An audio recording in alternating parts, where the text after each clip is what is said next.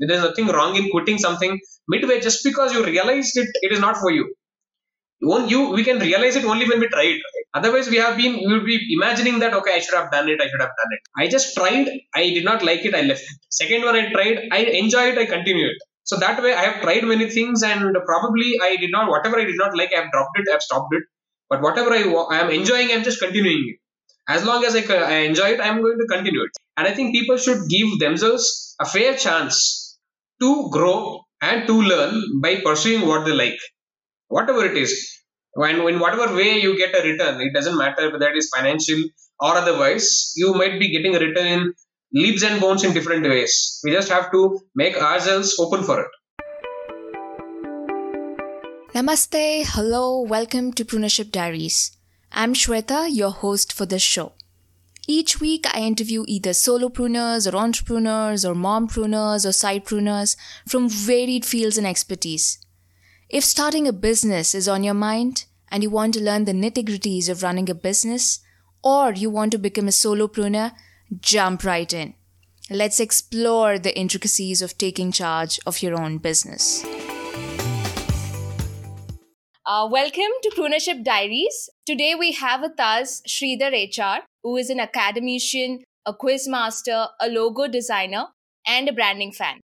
He has been working as an assistant professor with the MBA department at BMS College of Engineering, Bangalore, for the past 10 years. Apart from this, he has a side hustle, a quizzing firm called Think Quizzing, where his designation is the chief thinker and quiz master. He has hosted around 100 quiz shows for different audience from schools, colleges to corporates on topics ranging from business, sports, general quiz to niche topics like cinema and coffee. As a logo designer, he has worked with business establishments who wanted to leave their mark literally and metaphorically in their area of business. He has designed logos for 20 businesses across various sectors like sports, jewels, e-commerce, salon or spa, education, media. And I have been a student, albeit a short while I was studying MBA. It is such an honor to have you here, sir. Welcome to my show. Thank you very much, Shweta, for this invitation. And the pleasure is mine, and I'm very excited to attend this. And hopefully it turns out to be good for both of us and for the audience. Absolutely. I am really excited for this interaction as we have someone who personifies MBA, that is marketing, branding, and advertising. That's how I call MBA, yes. Absolutely. So my first question is, I think many of us have this question, like as young adults who are always faced with this dilemma of what vocation or career to choose. In your life, at that point in time, you were very clear on the careers which you didn't want to choose. So how did you decide? And did you have a vague idea on what you intended to do with your skill sets at that point in time? I had absolutely no idea of what I wanted to do. See, when I was studying university in my native Hassan, the only thing on my mind was to become a doctor. I had never, even in my wildest dream, dreamt of becoming an engineer. I don't know for what reason I never wanted to become an engineer, and I had no guts to tell this to my parents. I was studying, hoping and thinking that I would become a doctor. I always visualized myself as a doctor, and people who used to come and who talk to me at my house, the relatives, and they used to say, "You make a good doctor. You make a good doctor." That way, probably that had they sowed a seed in my mind of being a doctor. But over a period of time, I realized that becoming a doctor might not be my cup of tea in terms of the duration, in terms of the financial commitment. It takes around 10 years, and I had to start earning early. But I didn't want to do engineering. So one day I gathered some courage and informed my parents that I didn't want to study engineering. And they explained to me that the benefits of doing an engineering course, as in 4 years you can finish it and you can get on with jobs and all of those. But I said no, I cannot do engineering. Then my father was very sensible enough to understand that there's no point in forcing somebody to study something when they don't want to do it. And he said, don't try to CET at all. There's no point, because medicine I can't help you study that, and engineering you don't want to study, so there's no point in writing CET, so check it. And I remember my principal had called my father And he was just worried that in the entire college I was the only one who had not taken CET, and he just could not digest this fact that a parent was listening to his son who might not be experienced enough to know the worldly ways. But my father said there's no point in forcing him. So that way, to answer your question, I had absolutely no clarity after I decided I didn't want to do engineering. I just tried to do what alternatively I can do without engineering. So that is when I chose BBM, and in turn of events, I came to Bangalore to study BBM. So at that point of time, I had no idea of what to do, what skill sets I had, and what am I going to do. All I wanted was a job at the end of the day. I would really appreciate your parents for actually listening to you and supporting you in your decision that, I don't want to do engineering. And I think it really goes a long way because the people in their teenage years or young adult life, they would always have this confusion. I think when you know that you don't want to do something, I think just leave it at that. And of course, many things will always fall into place and pertaining to your skill set, and I think you will always find it. Certainly, and I think like we don't have answers at any point of time. As we just go ahead, we just get them. We just discover ourselves, and we just find ways. Can I quote an example here, which I was reading somewhere?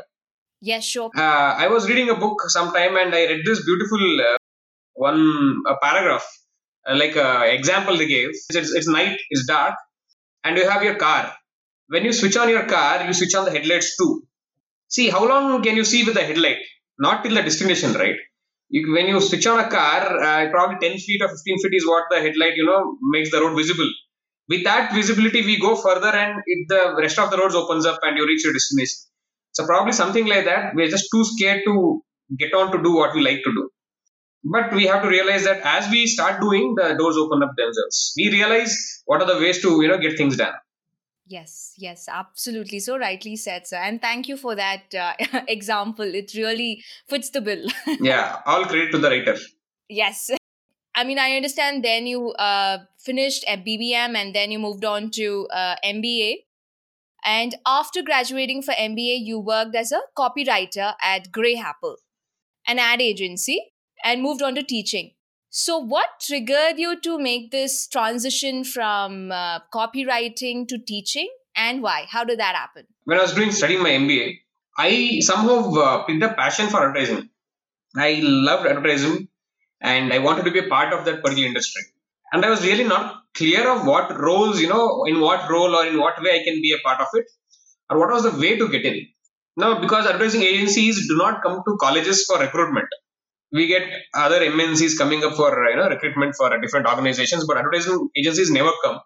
Or even if they do, probably they would choose one or two colleges in the creamy layer, but not every college. So we don't get to know what kind of roles we have in advertisement agencies or how to prepare to work for advertisement agency. But somehow I had this. I have to get into advertisement agency. So once I finished my MBA, what I did was I was not taking up any placement opportunity coming my way because I wanted to get into an ad agency.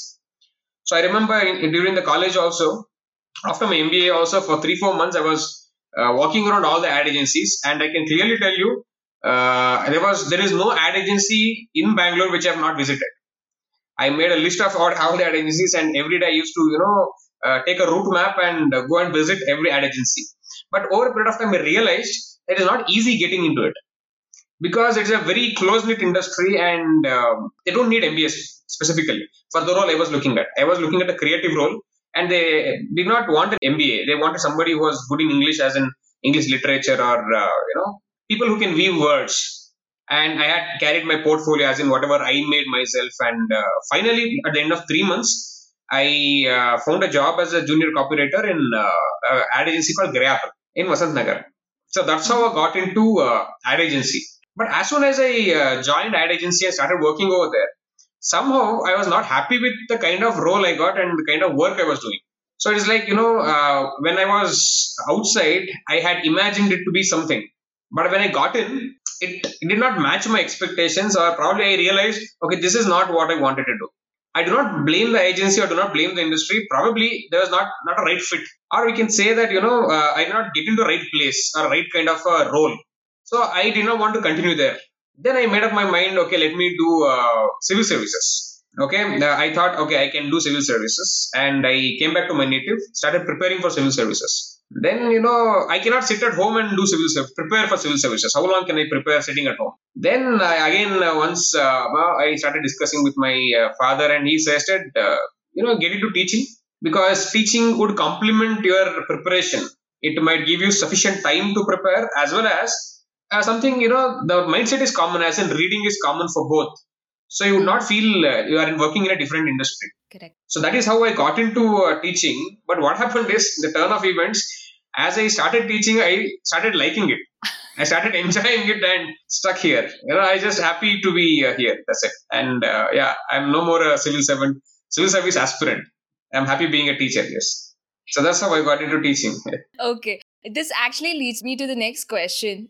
So there are quite a lot of us who rely on the security of a job rather than hopping onto exploring the various avenues of, starting or growing a business, where you could leverage your skill set in the best possible way. Do you see any gaps or areas to be changed in our education system pertaining to this mindset? Or do you think it solely depends on an individual? I ask this because, you started with copywriting, but then you explored that field, and then you seem to understand that it was not the right fit for you, and then you moved to teaching, but then again you had another goal to it, but then while exploring teaching you fell in love with it. I think that's something that your skill set matched to what you wanted to do. So certainly, the two parts you asked, both are right. As in, is it individualistic, or has our education got to do something with this? Both are right. As in, I have read something about education system, and what happens is, our education system, the way it was created, the way it is designed to make us employees.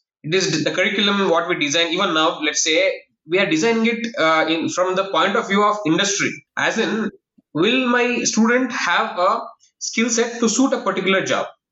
Will my student have a skill set to suit a particular company or an industry? This is how we are thinking, and probably there's nothing wrong in it. We are probably molding all the students in a certain way to fit a particular job role. Yes. That is how our curriculum is being designed from childhood, for that matter. Okay, I just saw a video long back. It was viral. Probably you might have also seen. It spoke about our education system. It says, what is A for? You tell me, Shweta, what is A for? Apple. Yeah, the question was, why should A for be apple always? Why are we trained to say A for apple? Why can't it be something else? Why can't it be anything which the kid wants to tell you? You get it, right? So from that point, when the moment we are taught A for apple, B for whatever ball, we have been trained to say alike, think alike. That is how our education system has been designed, because they are preparing us for a particular job. So in this process, the individual skill sets are not explored. To give you another insight, when I was looking for a school for my daughter, okay, she is in a first standard right now. Let's say 3 years before, when I was looking for schools, I was looking for such schools who do not examine her on her academics or anything. That's called alternative schooling. That is the new term I discovered back then. But the problem here is, every alternative school, everything is very, very expensive. It is not affordable at all compared to the normal schools. Normal schools by themselves are very expensive. But if you are talking, I don't want to name the schools, but nevertheless, all the schools who are very famous for being good pioneers in alternative education, they are damn expensive. So when something like that is made unaffordable, people would want to settle down to something which is regular, and these regular schools are churning out students. And I am really feel sad for students who are preparing for their IIT JEE from primary school, and that is what our schools are training. From fourth standard, fifth standard, they have Olympiads, they have JEE trainings, and I really feel sad for those kids, because they are being trained to become an engineer from fourth standard, from fifth standard. I do not mean engineer for the matter, any particular job. I mean, so that is the problem. And in my personal opinion, I think the new education policy is trying to bridge certain gaps of this, as in they are concentrating to train students on skills rather than on common academic criteria. That is one welcoming move. I have not read it completely, but nevertheless, what I have heard from other people is, one is the skill-based education what they are trying to give. And one more point I want to make here is, see, all of us, let's say whether we study engineering or medicine, or let's say management, or for the matter anything, science, technology, or we are not trained in the field of finance, because ultimately we are learning everything to, let's say, lead a life for which money is essential to whatever extent we require it. But in the schooling to the college, nowhere we are trained to learn about money management, how to make it, how to keep it, how to earn it, how to grow it. We never learn it. And like, as in, we are not never taught it. So I think that has to be made mandatory from the school itself, because that is what is important. I am not telling that money is important, but definitely, to whatever extent people have money, they could earn money. They should know how to use and earn it and like grow it. So financial education is, I think, an elephant in the room which no one is watching, no one is seeing. And coming to the second part of it, as you said, individualistic. Certainly, because not everyone is equally motivated, right? Not everyone is equally inspired. Similarly, not everyone is equally willing to do what they want to do. At this point, I would like to really appreciate what you're doing, because even before what we spoke last time, what are you doing with your life? Probably you're doing what you wanted to do, irrespective of what others asked you to do. I don't know, but I'm sure you're doing what you want to do, because otherwise you won't explore so much, right? You're keeping your inner legs in so many places, and I'm sure you would have become a better person. So it is highly individualistic. Not everyone is doing what you are doing, right? And not complaining or not commenting on their choices. That is their complete individual choice. But there are certain people who want to do some things, but they have that inhibition or inertia to just jump in and do it. So it is also highly individualistic for people to get motivated and inspired and to be driven so much that a particular passion drives them in a certain way. I mean, so rightfully said, sir. I mean, I so agree with you saying, pertaining to the education system. I think even when I was exploring a few things, I think the one thing that I lacked was, financial management, which is very, very essential, I think, for anyone. I mean, I'm not saying because, I'm now exploring or probably, getting into ventures. No. But as an individual, I want to know where I'm putting my money or how I'm saving my money. What is it that I have to, invest in? That is something which, has come by only through, exploring and also gaining some knowledge here and there. But I think if I was, equipped with this knowledge right from probably school or, in the colleges that we studied in, I think it would add to my value, or I wouldn't, actually spend more time learning about it now. I would probably rather concentrate on other things which need my attention. I hope, I think we bring about this change in the education system, and, right from the start, right from the grassroots level, where, we inculcate these things, probably pertaining to personal management or just about life skills, I think, which is probably like missing in our education system. And thanks to you for bringing this up, and also letting us know that it's something that we all need to work about, probably with the education system. Probably somewhere we need to start and make that change. Can I add one more point just to add Yes, on? please. See, if another benefit of making people financially educated from school is, what happens is people stop chasing similar kinds of jobs because they know how to earn money. Let's say somebody wants to become a painter, somebody wants to become a potter or carpentry, whatever it is, whatever skills, whatever passions they have. Why don't we? Why don't our children, or why don't we, get into such jobs? Is because we feel there is no money in that, or we can't earn enough money. Probably we don't know how to earn money because we are not being taught like that. I can't probably be earning money by painting. You know, many people are doing it, but the numbers, the ratios are very less. The success rate is very less. So that way, if people are trained to look at money as a tool, that whatever skill you have, you can convert that into money, then probably we would stop chasing similar jobs, as in joining a similar kind of a company or fit into a similar kind of a role. You can choose what you want to do, but still earn enough money to survive yourselves and your family. So that is another importance of financial education from childhood, I believe. Yes. Also, I think there needs to be a change of mindset, probably with our parents or with our generation or our parents' generation. They always sought to make us more secure in whatever job we chose. But I think somewhere the essence of what we wanted to do got lost. I mean, either, as you said, anyone wishes to be a painter or a potter or, an artist, we should probably encourage, and I'm sure there'll be opportunities out there. It's just about we as a society. I think that needs to, I think, probably change. It should be a collective change in mindset of everyone. I think that's where we need to head forward. Yeah, Right. so I would like to leave it with that. Yes. So moving on. Okay, I'm getting to the part where how you got into being a quiz master, which I'm sure all the listeners out there would be wanting to listen to as well. So in your previous talks, you have mentioned that attending college fests on management, business helped you to gain confidence and knowledge. And you were also on a winning streak with many quiz contests and events. So, do you think this was the stepping stone to being a quiz master? And did you really envision yourself as a quiz master then? Certainly no. Certainly no at that point of time. Okay. See, whatever question you ask me, did I imagine myself as a certain thing? Never. Never in my life, I have become whatever I wanted to become. Okay. It's Yes. just that, whatever changes happened, I just quickly learned through that. And I adapted to whatever changes happened. So that way, if you ask me, if I had a hint of becoming a quizmaster back then, no. But certainly, see, I'm sure many people would agree with me. People who move from different places to Bangalore, we have our own set of inhibitions initially, from language, from the way we carry ourselves, how to talk to people. The crowd here is different. We have that insecurity or inferiority complex, let's say. Irrespective of how accomplished you are, it doesn't matter. Similarly, when I came in, I had my own set of challenges I had to face, and Mhm. but in the BBM, I had to thank my seniors. They got me into these management fests.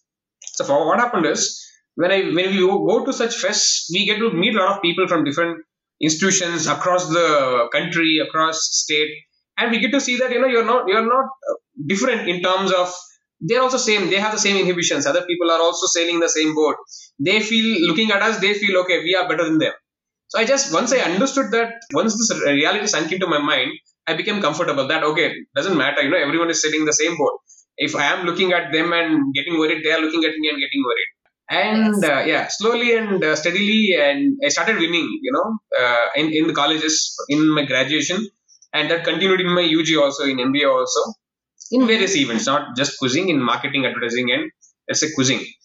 So what these let's say 5 years taught me, the graduation in UG taught me, is that you just comfortable in your own skin, and I just started believing in my abilities. As in, I learned that I can prepare. It's not just being born with a particular ability. I just learned that I can learn and I can prepare for Yes. something. There is no big deal about it. So that gave me a confidence, and more importantly, self-awareness of what I can do Mm. and what I cannot do. What are my strengths Right. and weakness? So that self-awareness, once I got it, I became more comfortable and more confident about myself. Probably Hmm. be it talking to others and carrying myself, addressing people on the stage. So once that inhibition is gone, I became more confident. And even at that point of time, I was not clear of becoming quizmaster. Even then, I just wanted a job. All I wanted to do then is get into an ad agency. Okay. See, what happened is, once I joined teaching, and in 2011 we had our first inter college management fest from our college. We named it Quest. So it was the first time our department was hosting Quest, and we were all excited. The students and the faculty, everyone were excited, and I was the coordinator. And we planned it, and it was going on well. So we had a quiz event, business quiz event, and when it came to who will host the finals, we did not want to call in some quiz master because we did not have the budget, to be frank, at that point of time. And Right. when we asked students, they did not want to take the risk. They hosted all the individual rounds and initial rounds, but the final they didn't want to mess up. They were not very confident. So it Right. just came to me. I said, okay, I'll do it. And I just did it. I just hosted the finals of that particular quiz. Now, what Hmm. happened was a chain of events which led me to becoming a quiz master. So the students of other colleges who had attended that particular quiz, so they went back and told their college how they enjoyed this particular quiz, and they had a quiz master who did a good job. So what happened is, the other colleges started calling me. They called me saying that, okay, our students attended your quiz and they liked it. Can you host the similar quiz in our college? I said, yes, why not? So this is how one led to another thing, and colleges started calling me because students were impressed with what we were doing, with what kind of quiz I was hosting. That is why I have to thank these students who just took that step to go and tell them that they really liked what they saw. So that is how Yes. over a period of time I became a common name, let's say in our university circles, where they started calling me for their fests or individual quiz events. And sometime I thought, okay, let me give it a professional, look. Till then, I was just called as a faculty, and they were just calling me. And someday I thought, what should I name it? And if I can give a proper logo and brand it properly, I can do better.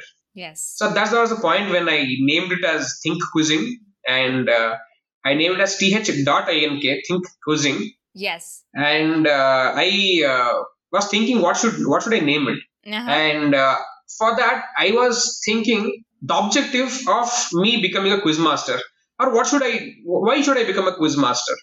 Then I thought I should be able to transform somebody from not knowing to knowing. Okay, after attending my quiz, they should feel, okay, I did not know all of these. Now I know all of these. So I forcefully fitted these words into my, th.ink.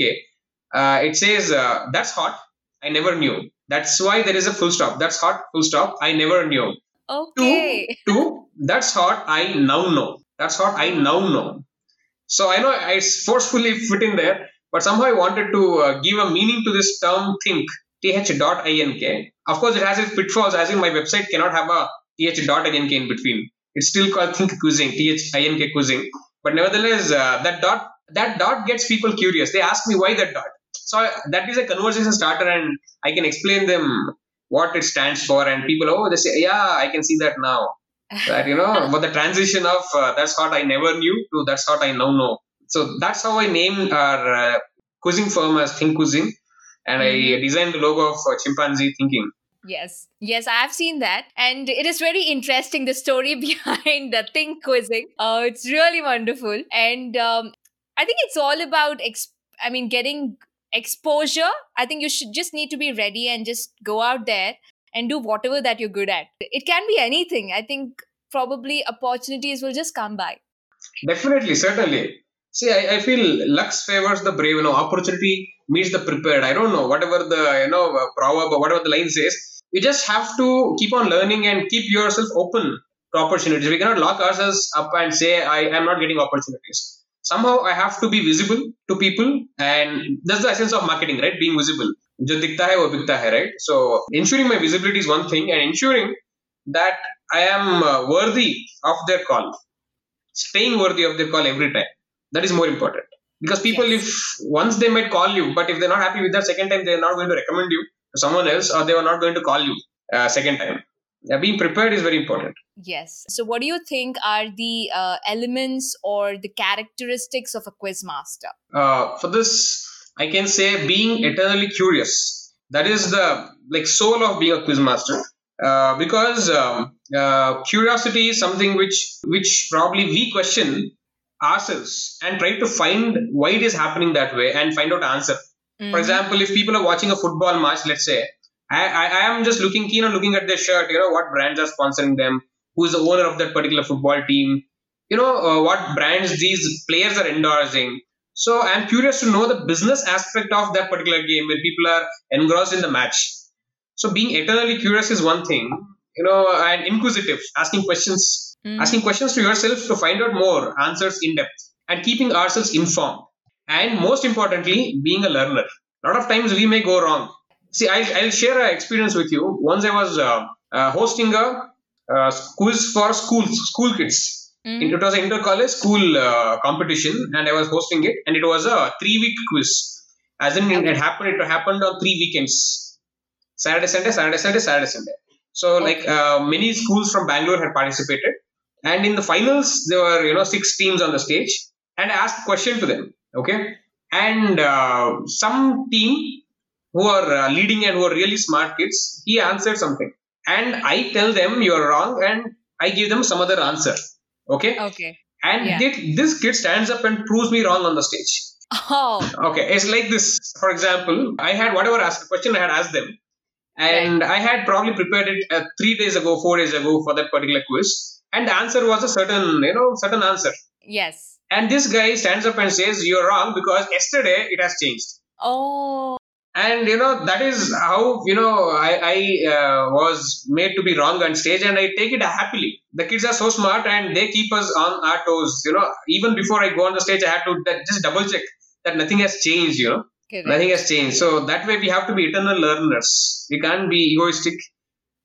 We have to learn from everybody. And he was like 8th standard kid, and at that point he like outsmarted me and everybody Right. there. Wonderful. So the characteristic are being eternally curious, being inquisitive, being informed, and of course, being an eternal learner always. Exactly. And apart from that, and you have to have a knack to ask a certain kind of questions depending on the audience. You should know your Uh-huh. audience, because let's say in a stage when you go, there might be different number of people and different kinds of people. The questions you frame should suit them so that they enjoy it. That is very important. And let's say being witty and being somebody who can engage the audience is a bonus that will earn you brownie points. Absolutely. So that leads me to the next question where I'm going to ask you. So your quizzes, I mean, I've heard that your quizzes have been like, like fresh, not redundant, and always par excellence. So how do you go about this in the sense like, ideation, collating questions or creating questions, and also driving the participants and engaging the audience as you just mentioned? So how do you do it all? Please let us know the secret. There is no secret. If you remember this film, Kung Fu Panda, Yes. have you seen the film? Yeah, this. When he ultimately opens the scroll, yes, there is no secret, right? There is no secret at all. Everything is in the open. See, what I do, I'll tell you, my routine or my regime, I'll tell you. For different people, it might be different. See, I am a avid reader. Even though I am guilty of not reading as much I wish to, but yes, I do read, probably above average reader, in terms of the books I read. Mhm. So what happens is, when I read anything, I read a lot of business books, non-fiction a lot, okay, compared to fiction. And I am a regular reader of, let's say, newspapers, magazines, because that is my job. I have to stay relevant, whether it's for quizzing or whether it is walking into the classroom to teach something to somebody, right? So Exactly. what I do is I have a notes, I have a diary where I note down everything which is interesting, everything where I feel some kind of a development is happening in terms of business management or anything. I have this notes as my bible. Right. It could be of any domain. I have a note made, not Mm-hmm. much in detail. I just make a note of the brand name or some person in news, and I just leave it at that. So when I get an assignment or a project to host a quiz, I go through this particular book, and I pick up these brands which I want to ask questions about. I pick up these people whom I want to ask question about.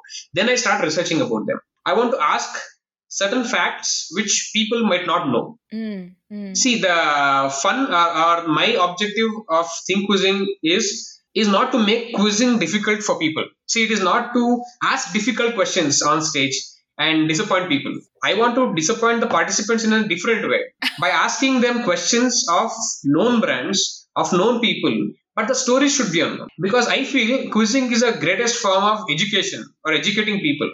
We just educate by asking questions. I'll just give you an example to help you understand. If I ask you a question whose answer you have never heard of, a brand you have never heard of, a person you'll never get disappointed. You will feel like, okay, I never knew it. Yeah. I've never heard of it. Yeah.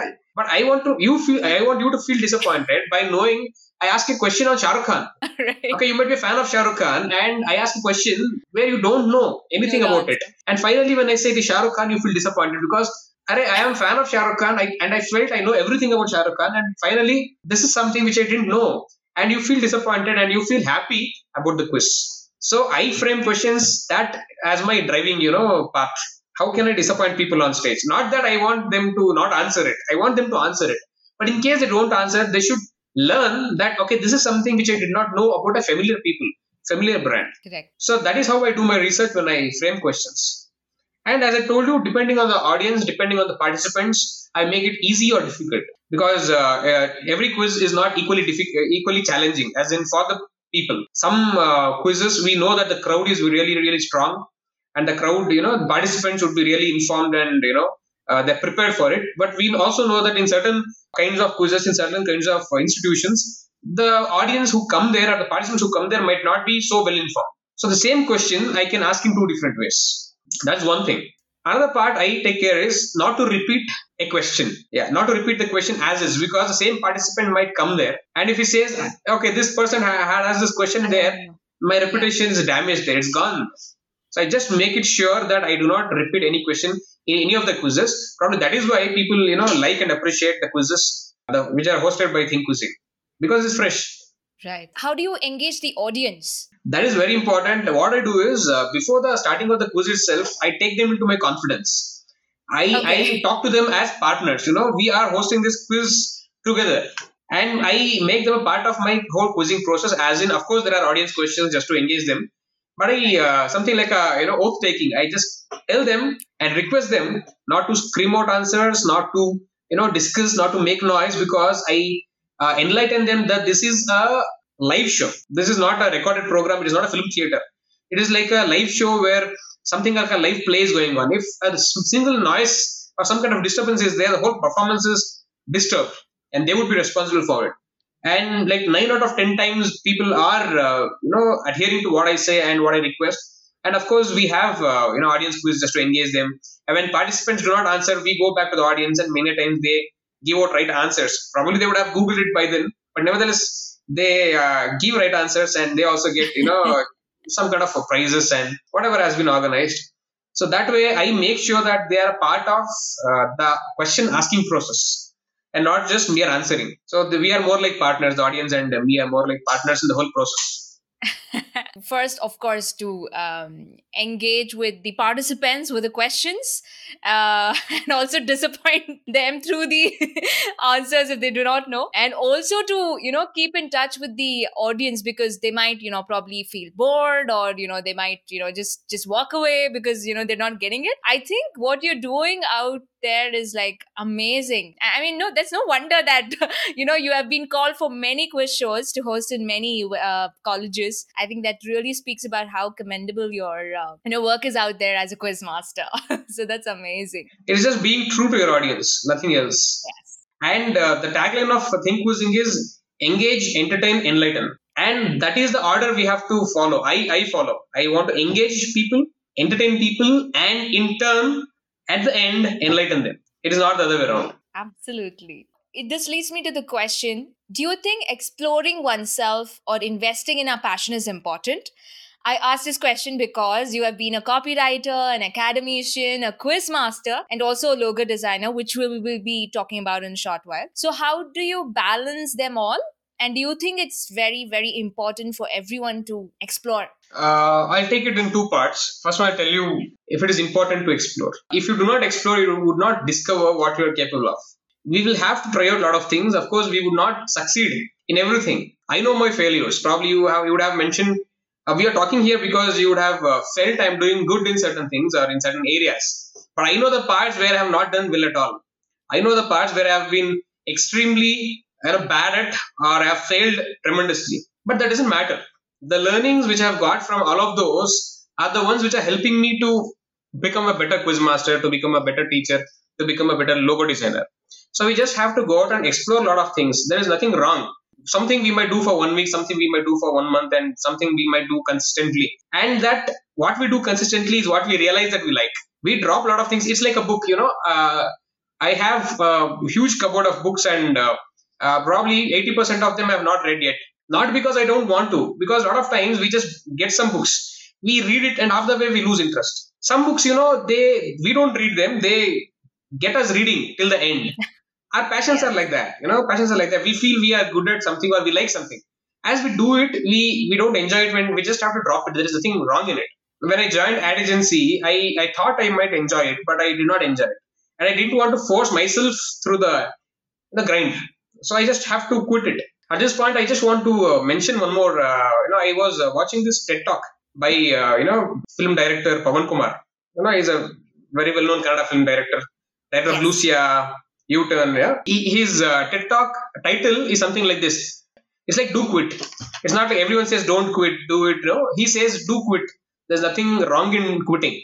So his talk is something which is similar to, or probably it is on the lines of what I'm trying to help you understand. There's nothing wrong in dropping something. There's nothing wrong in quitting something midway just because you realized it is not for you.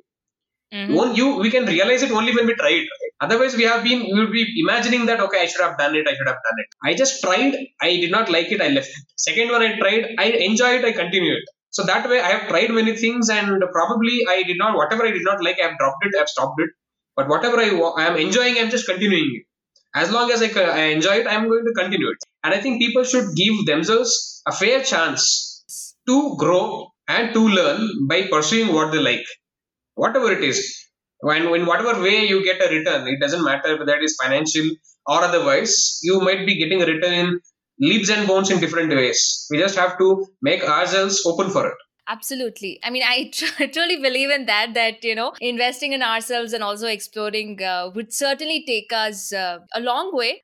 Just about knowing ourselves better and where we can probably fit our skill sets, or probably there could be certain skill sets which we may not have, explored at all. I think it just gives an opportunity for us to look deeper and see what we are good at. And yes, I mean, totally agree that, one should explore no matter what. Right. So great.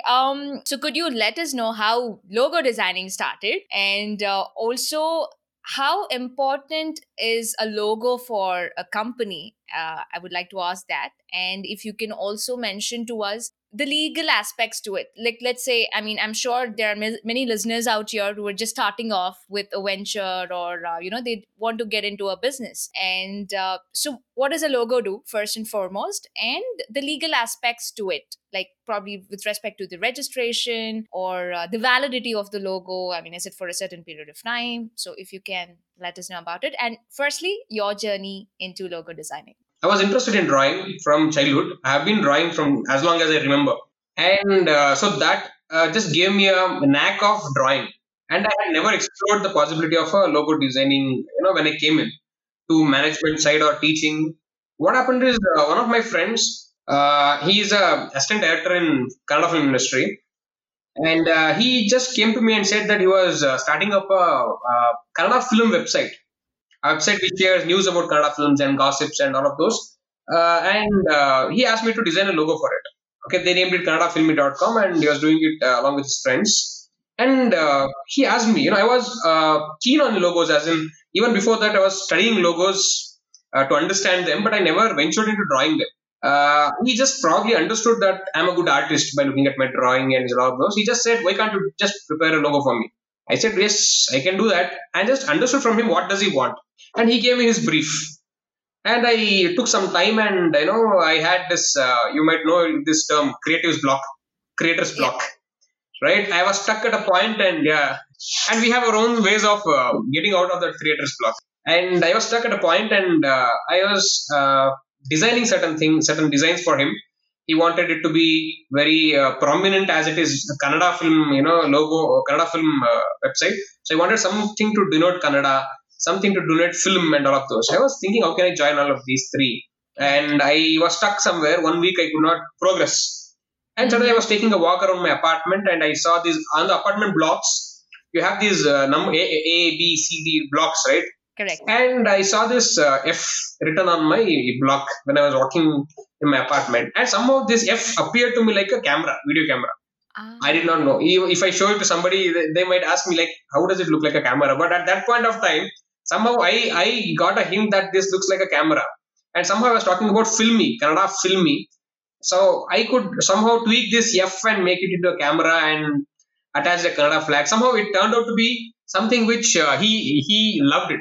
And that was the first logo I designed. And of course, when I shared it on my social media, a lot of other people started approaching me for logo designs. And it's like a similar to my quizzing, word of mouth, chain reaction happened, and people started approaching me. I never promoted it, or I don't have a formal, organization or a formal brand to promote it. It's just word of mouth, or people who are familiar to me. They probably tell somebody else like that, I know this person who can design a logo for you. So that way, and today probably I have designed more than 20 logos. I have designed logos for 3 different organizations right now, which I cannot publish. As of now, they have not yet been formally launched by themselves. So one is a sports event on the grounds of IPL. That is one I have designed and I have been accepted, but they have not yet launched it for whatever reasons. Second one is an e-commerce company. And third one, which I have designed for the first time, is for a family trust. So I have designed logo for them. So these 3 logos were my recent works, which I cannot reveal. So I'm happy that I get to work in different sectors. I can design logos for different sectors. That is what I enjoyed the most of the whole process. You asked me about the importance of logo. Yes. Yeah, I'll tell you the process how I get the logo done, and I'll arrive at your question.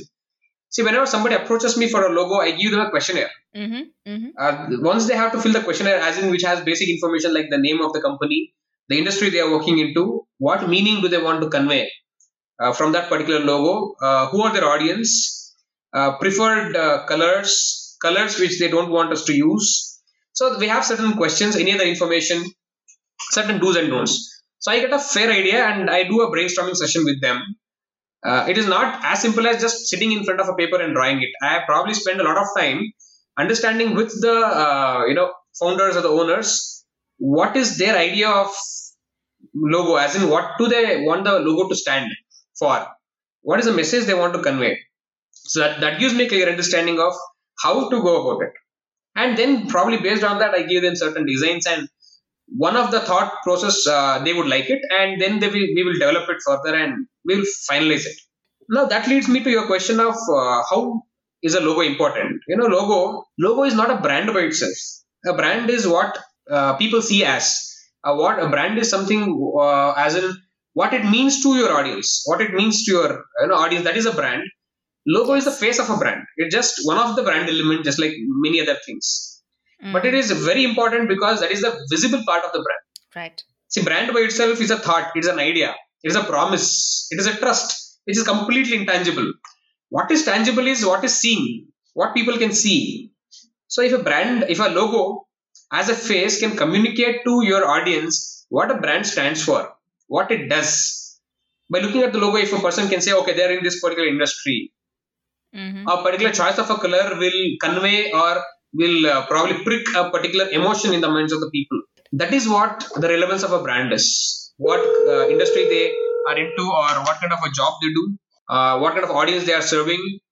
This is what people will understand by looking at a logo. Now, that is why they want to have it, individually. They want to stand separately from the competition. That is why everyone wants to have a logo, because they want to have a face for their brand. True. Now, coming to the legal aspects, see, as a logo designer, it is not my job to get it, registered or trademarked. Now, at least me, it does not come under my scope of work. I finalize a logo, I create a logo, and give them all the files regarding a particular logo. But to answer your question, what happens is, if you, of course, you do not get your logo either trademarked or registered, there are chances that other people might copy it, use it. You might not use it directly, but have a similar logo. Okay, but what happens is, if you as a brand have put in effort to build a reputation for yourselves, have built an audience, and you cannot invest in getting a logo, registered, trademarked, then you are just giving them an opportunity for someone else to steal it. It's like you have collected all the money with your effort and keep the door open at the night. It's as simple as that. So you just have to be smart enough or be considerable enough to invest a small amount of money to get your logo registered. First of all, get a proper logo done and get it registered. When you apply for registration, you will get a trademark very soon. And once they'll publish, the IPR department, they'll publish it in their journals and their website that a particular company has applied for this particular logo in this particular industry. So they'll give other people to object if they feel someone else has similar logo already. So if there are any objections, the organization will inform us that you have to change because there is an objection. You can fight it over in the court, or you can somehow amicably resolve it. Otherwise, you'll have to change the logo or change certain parts of the logo. This is the legal process. They'll publish it. It is in Chennai. The main office is in Chennai. The IPR, Intellectual Property Rights office is in Chennai. So once you apply it on the website, we can apply. I believe 9,000 rupees is the legal fees. If you do it individually, you can pay 9,000. Or there are other lawyers or other people professionals who are working in IPR sector who can get it done for a fee. Okay. So once you apply, as I told you, the process in the journals and in the trademark journals and in the website, it will be published. People can object if they want to object, or else at the end of the time period, if there are no objections, you will be granted trademark and finally registration. So this is what I am aware by speaking to people to get my logo registration. This is what I have understood. Okay. I mean, thanks for letting us know about your journey as a logo designer and how it is very important for a company or a business to have a logo because it is the face of the company and what you intend to put out to the audience as to what your company is all about. Exactly. And also mentioning about the legal aspects to it pertaining to the registration, I think which is a must to be done if you are of course looking at your business on a very professional level and want to scale it and take it forward. Then yes, I think this is one thing that you have to do it. So my next question is about marketing. You did mention that you being a quiz master and also with respect to your logo designing, it worked out for you through word of mouth marketing. I would want your view on this. And also with respect to paid marketing, which may have become an essential thing to do with competing brands or companies. Is it always through word of mouth marketing, or is it like someone has to go in for paid marketing? What does it depend on? How does it all work? See, it depends on a lot of factors. Okay, let me put it this way. See, ultimately, the objective of every brand is to make people speak about them. Yes. So it's ultimately the objective is word of mouth marketing.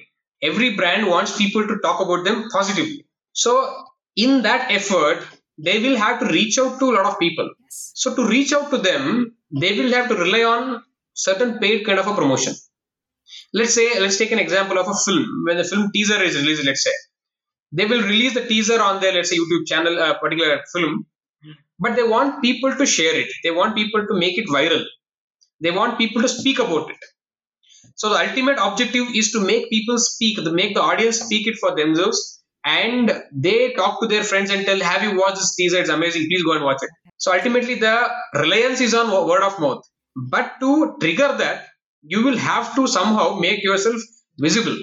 Or if you want people to give you job, let's say, first of all, you need to get an opportunity, right? It's up to you. How do you reach out to them? Whether you reach out to them, they reach out to you. You have to be visible.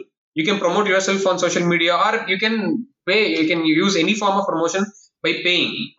But ultimately, they get to experience your work. They are going to speak for you. They are going to recommend you because they know you'll do a good job. They would have got benefited. They want their colleagues to get benefited. They want their friends to get benefited. So ultimately, you would get benefited because of word of mouth marketing. But as a first move, you have to make yourself visible. For that, probably you may have to pay. Okay. Yeah, I think you put it very crisply and to the point. I just want to delve deeper into this. So, does the type of marketing depend on the quality of the product or service? Or does it depend on the target audience that we cater to? Or does it depend on the stage of the business? Or does all of this, I mean, all of these need to be taken into, account while we do marketing? So, if you can let us know through any example also, I mean, that'll be great. Personally, I feel any one element does not play a single role. It's a combination of all these factors always. Whatever you said, the kind of product or the service, the nature of the audience you're targeting, or the stage of the business, a particular business is in. All of them definitely contribute to the kind of promotion they choose. Okay, I'll just give a hypothetical example. If your audience are young or too young millennials, they're on Instagram right now because people who are on Facebook are considered to be old right now. Yeah, so everyone wants to get on Instagram. So when you're targeting a young audience, you've deliberately moved to the place where they are, Right. because brands always follow the crowd. Brands always follow the customer. It is never the other way around. So wherever the customer moves, the brands have to be there. So if someone like a KTM in a bike or something which is targeting a young audience, they want to promote, they will definitely choose something and a platform which the young customers are using, which the young audience are using, be it any brand. Mm-hmm. Okay, that could be one example. And not only that, they might also consider the kind of product. Okay, if it is an industrial product, probably it might not work well on Instagram at all. It might be, for example, a bulldozer. You don't have to promote it on probably Instagram. This answers the question of nature of the product. So that way there are a lot of elements. Probably there are more elements than we have probably discussed right now. All of them are contributing to a choice of promotion, the kind of promotion you choose. That's what I feel. Right. I think for a business or for any solopreneur or entrepreneur, I think they need to do the homework about, which platforms to market on, because they have to reach out to their target audience. So thank you for that, sir. Moving on. So, with many virtual businesses on the rise, I mean, considering the pandemic as well. So, what do you think that they should focus on pertaining to a marketing strategy, probably to create a strong base? Yeah. What is your view on this? I think the most important aspect for any business for that matter, whether they are online or offline, whether it's pandemic or post-pandemic, the most important aspect is being true to their audience, being true to their customers. Let's say I'll take your example again. See, you have a podcast right now, and you have a podcast on entrepreneurship. You're talking about the various phases of entrepreneurs or various kinds of entrepreneurs. Now, you expect the audience who are interested in entrepreneurship to follow you. Okay, probably who want to become entrepreneurs, who are keen on entrepreneurship. Different forms, you have given nice titles, sidepreneur and mompreneur and all of these, So when people come in and subscribe to your channel, they are expecting entrepreneurship stories from you, right? Yes. They are expecting certain kinds of inputs, certain kinds of stories, or people's journeys about their entrepreneurship journey, right? Let's say Right. tomorrow, slightly, if you are talking about something else which is not connected to entrepreneurship, what happens to these people? They would tend to think that, okay, this is not what I subscribed this particular channel for. And many brands, as they grow, we forget the purpose why we started it. We probably want to diversify ourselves too much without actually making arrangements for them. There is nothing wrong in diversification. Shweta can always start a second podcast and probably talk about cooking. There's nothing wrong in it. You get it, right? So you just have to be clear segregation. That brings us to the point of being true to our customers. Whatever methods we choose of marketing, we just have to never forget what we started as, or what is our audience with us for. They subscribe to us, they joined us, they buy our products and services because we promised them certain things. Correct. And every time we just have to fulfill that particular promise and not deviate from that. So as long as we promise, deliver what we have promised, you don't have to even exceed it. Just deliver what you promised, and people will stick on to you. You don't have to promise the sky and the moon. See, people don't expect too much. See, what happens is, let me say, on a scale of 10, let's say you have promised them only 2. And they come with expectation of 2, you just give them that particular 2, they'll be happy. But if you promise them 3 and give 2, they won't be happy. So be careful when you're promising something to your audience. Don't promise because you're too excited or because you're too desperate to get an audience or customers, because they are going to leave you sooner or later. And when they leave you, they'll leave a huge void which cannot be filled. So just don't promise too much. Just stay true to your brand, true to what you can offer, and true to your audience, as in with your promise. Be realistic with your promise. And I'm sure even if people are less, they'll stick on to you. And that number, that tribe will increase over a period of time. True. It's all about the integrity. Exactly. It's always about the integrity. Okay. Wonderfully said, sir. Thank you for that. I'm just moving on to the last question. Before I move on to the last section, well-being is of utmost importance for anyone for that matter, especially now because we are in the pandemic. So what is your workout routine like, and what do you indulge in apart from work? See, this is a nice question, as in right now we are forced to do something physically, Yes. See, from childhood, my parents have they were very keen on us getting into some kind of physical activity. They put us into sports, and my father used to force me to go out for jogging and all of those, but I never enjoyed.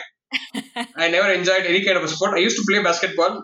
By my stature does not say that, but I used to always in my high school I used to play basketball, and I was I can safely say that I was in the team which represented our district at that point of time.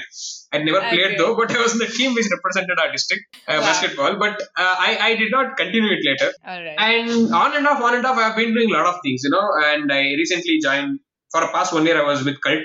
I joined Cult and I was enjoying the process, and all of a sudden pandemic happens and all the Cult centers shut down.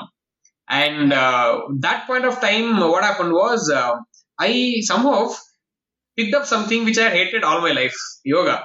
I had never enjoyed yoga in my life. I thought it is very slow. I don't know. I never enjoyed it. It did not appeal to me at that point of time. I don't know. During pandemic, what happened? Is it because of the time I got, or the freedom in terms of the kind of work we were doing, or the time we got? I started doing it forcefully initially, but somehow I picked up a taste for it, and I started enjoying yoga. More so when I understood it's more about the mind than the body. When I got that realization, and I have been doing that throughout the pandemic continuously. And now I can happily say that I enjoy doing yoga.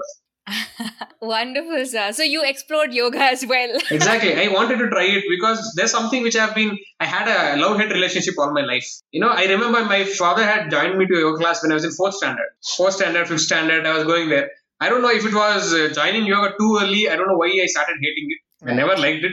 But yes, as you said, I just wanted, it's like, patching up with an old friend. It's like, okay, I have a lot of free time. Let's come and let's see what is it between you and me. Let's patch up once again. It's like having a conversation with a friend. I just started doing it, and somehow I picked the knack for it right now. I do it well, but I enjoy doing it. That's more important. And I did one more thing. I just invested in a very, very expensive yoga mat. So whenever I look at it, I feel guilty of not doing it. So I just roll it out and do it. That is a visual trigger. We need visual triggers for everything, right? So that's a visual trigger. Whenever it is lying in my room and I am like, okay, I have not done it. I've paid so much for it. Let me do it. So once I get on the mat, it's like 1.5 hours easily again. I don't know. It just takes away like that. Wonderful. I mean, that's really amusing because you're trying to break even with the yoga mat. No, it's just, I believe, see, as human beings, when we are trying to do something, we need visual cues. Otherwise, we tend to forget a lot of things. It's like, when someone is trying to build a body, they have posters of, bodybuilders around. Why? They need some kind of a visual cue. Okay, I need to become like that. So I wanted to have a visual cue of a yoga. So I just bought some expensive mat and put it in my room. So whenever I see, I should feel guilty. Okay, I have to do it now. I have to do it. Wonderful. I mean, I so agree with, I have a vision board. I mean, not just for yoga, but for everything, Yes. because that keeps me on track. Okay, even if my mind is like telling something like, okay, no, what are you doing? Or, probably I'm on the downslide of things. I just need to look into the vision board and like, okay, nothing doing. Let me just go on. That's it. No matter what's happening. You know what, Shweta? I am a highly visual person. Like I perceive Ah, things visually. I see things visually. And I cannot agree more with you as in with visual boards. I'm a huge fan of visual boards. I don't have, but I completely agree with the fact that visual elements, visual cues are very important when we are trying to do something. That reminds us that okay, this is what you want to do. This is why you are doing. Just don't lose the focus. I realized it with the example of bodybuilders having the posters of well good bodies, because that acts as a yes. visual cue and forces them Right. not to go away from what they're trying to pursue. So yeah, it's good that you are having a visual board. I don't have one. I have to make one. Yes, you should. Probably, I'm sure you'll be exploring more other things. And probably the list will go on. just trying out a lot of things, and keeping what we like and just dropping what we don't like. Yes. Wonderful. So we come to the end of the talk. I mean, I call it the pruner spotlight section. Mm-hmm. So I'm going to run you through a few questions, and you could answer to me in a word or two, or a couple of sentences. So it's left up to you. Can it be more than that? Yeah, it can be. And I would like to say this is as close I can get to quizzing a quiz master. It's like a rapid fire round right now. Yes, Okay. I'm excited. Yes, same here. Okay, so my first question is, what is your ikigai? So ikigai is nothing but the reason for your being. So what is that one thing that you do no matter what is happening around the world? Staying calm and happy. Wow, Trying to beautiful. be calm, as in I'm aware that I have to be calm. I might not be calm always, but when something is happening around, might be good, might be bad, it's just trying to stay grounded and stay calm. It might be something of a great, happiness, or something of a, something bad. Mm-hmm. I just try to tell myself, okay, stay calm. Don't get excited or don't get too depressed. It's like this too shall pass away. ये वक्त गुजर जाएगा, that way I try to stay calm. Beautiful, sir. Yesterday I was just watching a video, where the person talks about, things are happening outside, Mhm. but you don't need to identify yourself with that. You Exactly. just be there, just stay grounded, as you mentioned, just stay grounded, stay calm. I think it shall pass. Yeah, and I don't think I just got it as a enlightenment or revelation. It's gradually has dawned on to me that I have been guilty of acting excitedly, acting. We have made our mistakes, but over a period of Mhm. time, I have realized that whatever you do, if things have to happen, it'll happen. As in, it will just go on, and as it has to go on. And Right. I don't know if you know this cockroach story. You know this, right? I'm sure once I tell you, you would recall it. Okay. I think Sundar Pichai shared it somewhere. I don't know. I just read it on Facebook, I believe. There was this Uh-huh. one cockroach. So some people were standing in a restaurant or somewhere, and Uh-huh. suddenly a lady starts screaming, jumping, screaming around and running around, and everyone is wondering why, what happened. Okay. And finally they Okay. realize, okay, she has a cockroach on her body, and she is just wants to get that cockroach off her body, and she just somehow pushes it off to a some next person. Right. And the next person, he's just staying calm, and he just does this. He just shrugs it off his shoulder. That's it. It's Right. the same cockroach, but the way two people React. reacted were different. Yeah, different. Okay, so I don't know why they named a lady as someone who got excited and the man as a calm person, but it could be otherwise also. I am not guilty of that, but Yes. yes, it could be otherwise also. So I'm just giving a disclaimer. I'm just telling you as I read it. So Right. yeah, so Right. irrespective of what is happening, I think we just have to stay calm. And I try to stay calm. I'm not telling you that I stay calm always, but I'm aware that I have to stay calm. Fine. Okay, I know you have been an avid reader, so I want to know what books have inspired you over this period of time. I think throughout your journey. Okay, there are many, but I cannot probably recall everything. The few I can probably recall even in my dreams, even in my sleep also, which have had a huge impact on me personally, Mm-hmm. to help me stay motivated, to probably help me realize myself, probably shown me a different face of mine. I probably just list on those names. I started reading avidly when I came to Bangalore and started studying, graduation, started doing my graduation. That is when I picked up knack for, English books. Till then, I used to read Kannada books and all of those, and not much English books. I used to read English, but after coming here, the kind of books I had access to were different. The people I met and the kind of books they recommended were different. So one Right. book which I probably gift a lot to Mm-hmm. everyone, whenever I want to give to somebody, a very small, tiny book. It's called As a Man Thinketh. As a Man Thinketh by James Allen. All It right. has another title called As a Man Think, As You Think. They have multiple titles, but I think the Right. original title is As a Man Thinketh. Okay. So Okay. that a very tiny book, probably hardly 50 pages or 60 pages, but a Mm-hmm. profound book which had a huge impact on me in terms of it talks about the importance of your thoughts. And that is one reason why I wanted to name my quiz as Think Quizzing, because yeah, that is about thinking. Because I felt okay, I thought of becoming a quiz master as I realized it, and so I wanted to name it Think. So everything starts from your thought. Right. You think and you become what you thought, right? So that way, Yeah. this book teaches us to be really careful about the choices of your thoughts and Mm-hmm. to probably nurture your thoughts. So that is a profound book. That is As a Man Thinketh. Right.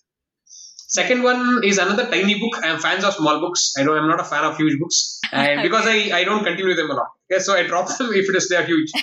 So second one is also a very small book. It is called Jonathan Livingston Seagull Yeah. Yeah. by Yeah. Richard Bach, BACH, however you pronounce it, Bash or Batch. Another Yeah. amazing book which I gift a lot. I give these two books a lot, As a Man Thinketh and Jonathan Livingston Seagull, because both are tiny and anyone can read it. That books talk about a seagull, a bird, which just Mm-hmm. questions that is my life all about only eating fishes? Why can't Ah. I fly like an eagle? Why can't we seagulls fly like eagles? Right. Why are we limited just to fly to a certain level, then Mm-hmm. dive to the sea and pick up a fish and be happy about it? So that particular one seagull questions their being and strives to become a better flyer, and then Right. ultimately succeeds in becoming that. Okay. So that beautiful book taught me to just question status quo, as in question why you should remain as something. Why can't you explore something else? So that is a beautiful book, Jonathan Livingston Seagull. And I'll name you two more books.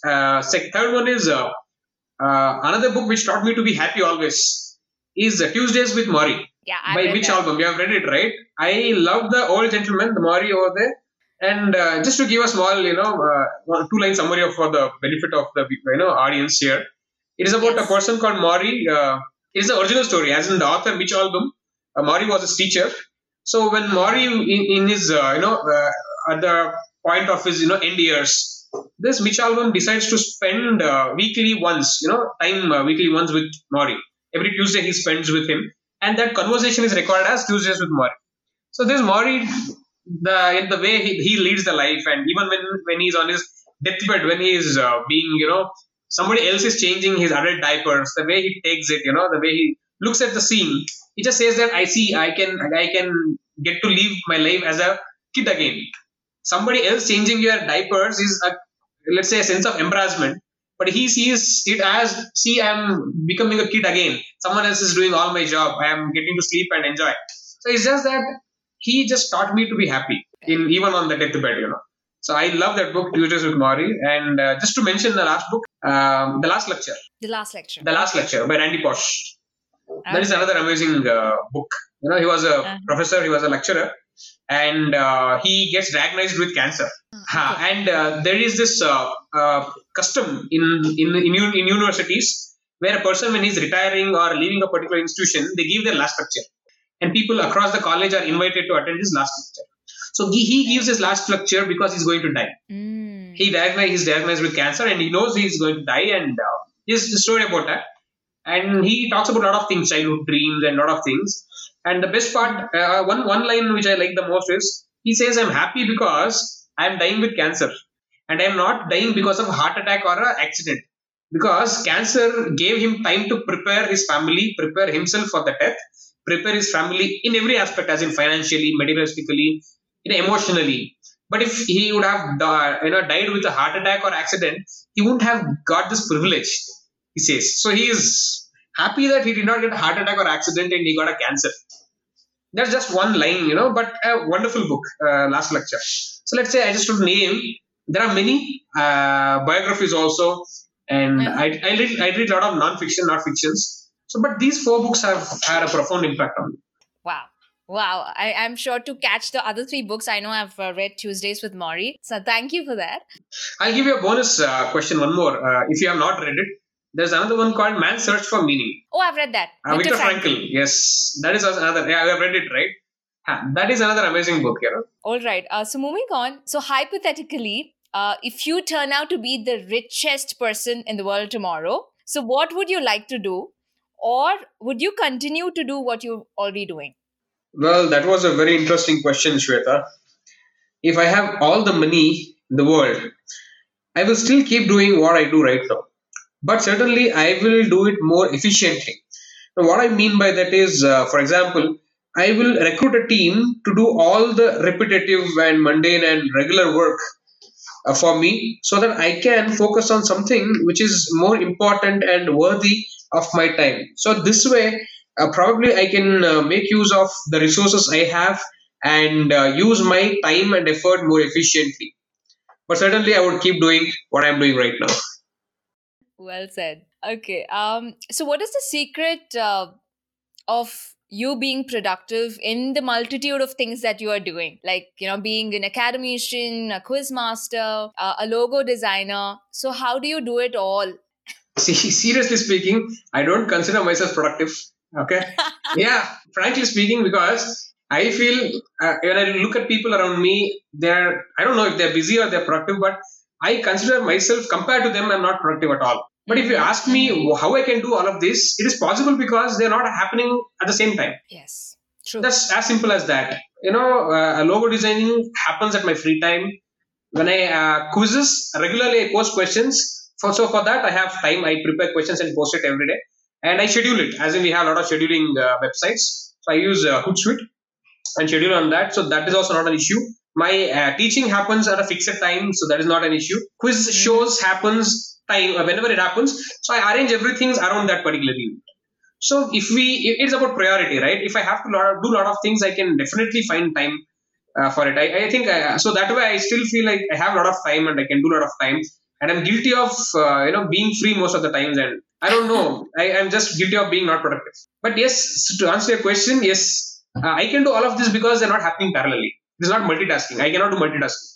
Since they have their own set times, I can do all of them. Yes, I mean, I so agree with, you mentioned that they have their own times. I think pertaining to time blocking, like I set aside a block of time for doing a task or a B task. So that gets done. And I'm totally involved at that point in time and I don't have to bother about any other thing. I think you are doing that. Probably, unconsciously I'm doing that. But Yes. formally, I don't have a plan as in a time block.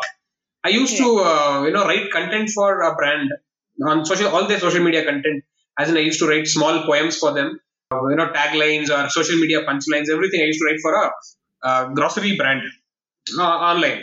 So that I used to do early in the morning. I don't know why, but I used to feel comfortable. I thought my thought process was good because it was more driven in terms of words. So I thought that words clarity I will have in the morning. So 6 o'clock or sometime I used to take up a laptop and sit down to. They would have an Excel sheet and they would have said what each line should mean or they say.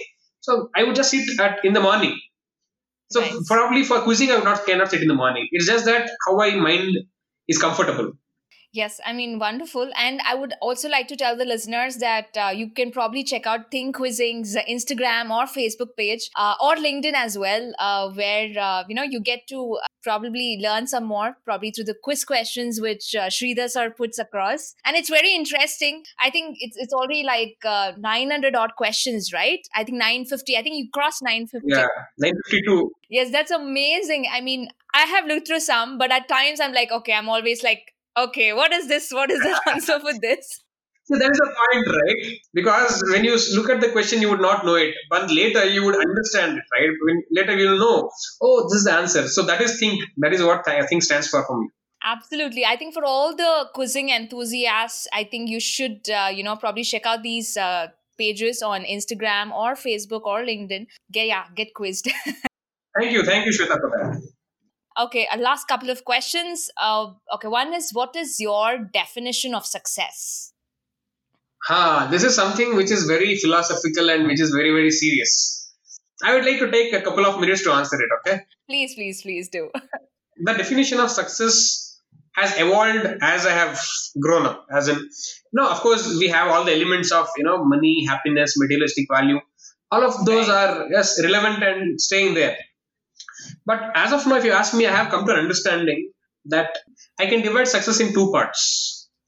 You can say one is internal and external. Now, internal, I feel it is contentment, fulfillment, not complacency. Okay, not stopping or not being happy with what you already are, but a sense of contentment and fulfillment. I'll tell you why I got this thought process of internal contentment. You might be aware of Robin Williams.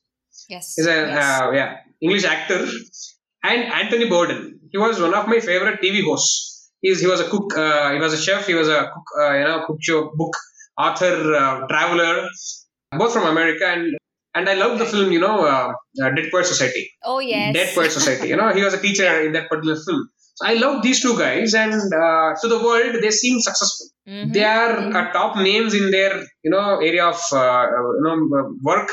He's Anthony Bourdain is well known in the cookery circle, and Robin Williams as a wonderful actor, great actor. He was won a, I believe, Academy Award also for one of the roles. Goodwill Hunting. Oh, yes. Goodwill Hunting. I think he won a best supporting role for Goodwill Hunting. Now let's see these Right. two people who are extremely successful to the outside world. They committed suicide. Both of them committed suicide. Now that put me into thinking. Like there are many, but these two, I was a fan of these two guys, and I was a fan of Anthony Bourdain, his swag, style, and leather jacket. I used to drool over that leather jacket, and Yes. I always have this wish I have to wear a leather jacket like him and host a quiz on stage. That kind of affection I had for him, and both of them died by suicide. Yeah. That got me to thinking that it seems everything is fine, and they feel successful in every aspect. Monetarily they're successful, name wise they are successful, they have fans, name, fame, everything they have. But still they have something which is killing them, right? So I understood that internally, if they're not happy for whatever reasons, be it personal reasons or professional reasons, I don't know. If so, we have to be really happy internally. First of all, we have to be really contented, fulfilled with our journey. And my understanding is that see, we attach our sense of success to certain points. That once I become this, I feel I am successful. Once I reach this point, I feel I am successful. But that point might come 5 years down the line, 10 years down the line. So are we going to be unhappy all these 5 years till you reach that point? No one knows when we reach that point, or it might drag further. So as Yes. long as we are in that journey of accomplishment, as long as we know that we are doing what we want to do, I think we have to be feeling successful. I don't know if the world calls us successful, but if I know that I am going or putting my steps in the right path of what I want to do, I am successful. It doesn't matter whether I reach it in 1 year or 2 years or 10 years or I never reach it. I don't know. But I just have to give that benefit to myself. Again, I should be fair to myself to say that I am doing what I want to do, irrespective of the outcome of it. Because the outcome is, we know what is the outcome. The world need not know it. We don't have to be Shah Rukh Khan. The entire world cannot be Shah Rukh Khan, right? Where the success is like a story, that fairy tale. Yes. We cannot have it. So we just have to be fair to ourselves and don't beat ourselves up. And as long as we are on the right path, which we chose, and of course we can consider ourselves successful. And in that sense, I consider myself successful, and I don't have to give that definition to anybody, right? People find whatever they want to. They might even call Bill Gates unsuccessful. I don't know, but it's just that it's their opinion. So that way I call internal contentment, internal fulfillment, not complacency, not repeating again, as one Yes. aspect. The external aspect I call is being valuable to someone else, being of value to someone else always. As long as we are, let's say, present or active or alive, if we are adding value to somebody, need not be explicitly. If somebody can listen to you and they find a good path, they read about you and they are happy to do whatever they want to do. That way, Right. you might not be explicitly being a part of anybody's journey, but if you are adding value to somebody's life, your own life, your family's, friends, some other people, some strangers, I think that is the external definition of success for me. For me, as I told you, for me. It Yes. depends on different people. So these are two ways I look at success: being happy and contented always, and being of value to others. So beautiful, sir. I mean, that's so amazing for you to have shared that, because I think as a society, we always look into very materialistic milestones, like, probably a very high paying job, or being in a good relationship, or having all the materialistic wealth. Probably at times, or we have seen that the society thinks that is being successful, but no, that's not it. Entrepreneurs, or the sidepreneurs like you, or the academicians like you, who are exploring a whole multitude of things, and putting something of value to others, I think that itself is success. And yes, I agree that it is very subjective. Very subjective, yes. Yes, very subjective, but I mean, so wonderful that you think of that as success. So beautiful. Thank you. All right. So one last thing, what would you like to say to the people who want to explore and also start their own venture? It could be probably their own, like a solopreneur or an entrepreneur, or people who are already on this journey are probably wondering how to go ahead or scale their business. So what would you like to say to them? Let's say you have some passion which you think you can convert into a profession. Okay, because a passion, if you want to have it as just passion, you don't have to worry about monetizing it. But when you want to monetize it, then you have to think about practical aspects. Let's say one example: if you are already in a job and you have another passion which you want to take up like full time, I personally feel it is completely dumb of somebody to jump into it directly. We get hyped up looking at the success stories. We get hyped up listening to a lot of motivational, speeches and stories. We forget the reality. See, we have bills to pay. We have a family to take care. We have ourselves to take care, if not the family, let's say. Of course, you have to put in efforts to grow that passion of yours and monetize it till the point where you think it is the right time for you to probably leave this job and jump in there because that passion pays your bill. If you just jump in without any preparation, then probably not everyone will be successful. True. Okay. See, we listen to a lot of success stories of startups and everything is fine, but I'm sure out of 100, success startups, 2, 3 are success whose stories are hyped up. Yes. But let's say around 90% or more than that are failures. Failures monetarily. Of course, the learnings people would have got from it might be tremendous. But let's say, as in a output, as in the product, as in monetary wise, revenue wise, profit wise, they might be failures. So Yes. it might be not right for everybody to jump in without proper, insurance, as in a proper backup plan. So if you have a job, please keep that job. Don't jump in directly. And meanwhile, nurture the passion. You have a Mm. job till a particular time, what 6 o'clock, 10 o'clock, whatever. Probably next 4 to 5 hours, nurture the other passion. If that particular passion has the ability to grow into a profession, and if you find the smart ways to monetize it and earn enough money for you to give the confidence to jump from your current job and take that full time. I think that is the right time to jump in. Otherwise, jumping in directly is like jumping into water without knowing swimming, believing that you will learn swimming. You might learn swimming, but nevertheless, it's always a risk factor. So I feel you just be prepared and make sure your family, yourselves, your bills are not affected. Because when that reality strikes in, your passion oozes out. It just fizzes Yes. out. So it draws back us to our financial education, financial literacy. Be financially prepared also. Yes, yes, so true. I mean, so thank you, sir. I mean, for those wise words. I think we all need to figure out and find out if we can, go forward with our passion or dreams, but make sure that you have a plan per se as to how you're going to go about it. So thank you for that. Sir, how can one reach out to you? See, I am available on all social media platforms. On Facebook, our thinking page, quizzing page is called Think Quizzing. It's spelled as TH.INKQUIZZING. So it is TH.INK Quizzing, Think Quizzing. On Instagram and on Facebook, you can find me as Think Quizzing. On LinkedIn, you can find me as Sridhar HR. On Facebook also, you can find me as Sridhar HR. So I have a two different identity as as my quizzing page and as an individual professional. And LinkedIn, you can find me as Sridhar HR. Thank you, sir. So I shall surely be, leaving these links in the episode description. So I would like to thank you again for being out here and sharing your inspiring story. And I think and talking about all the hats that you've donned and very successful hats.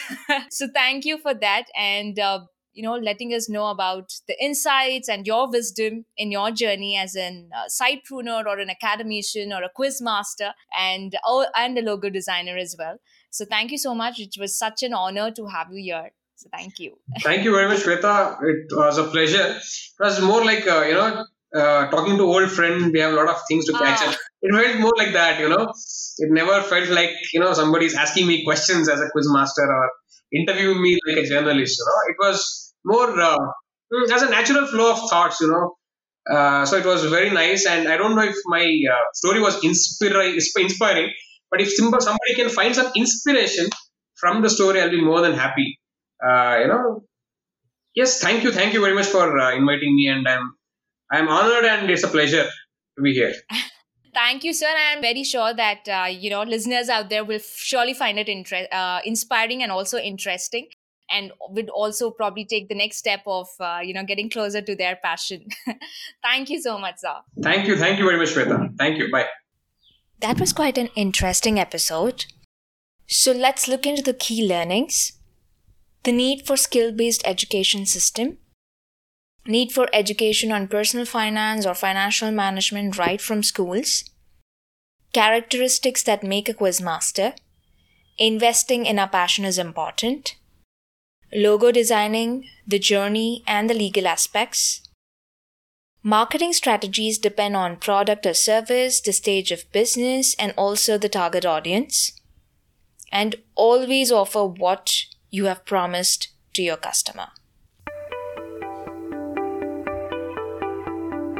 Thank you for joining me on this episode. If you liked the episode and felt this had some value, then please comment in the description section and also share the link with your friends. Likewise, you can comment on Instagram or take a screenshot of the episode and post it on Instagram stories. Don't forget to tag me at Shweta C. Krish. Invest in yourself, as this is the best insurance you can have no matter what life throws at you.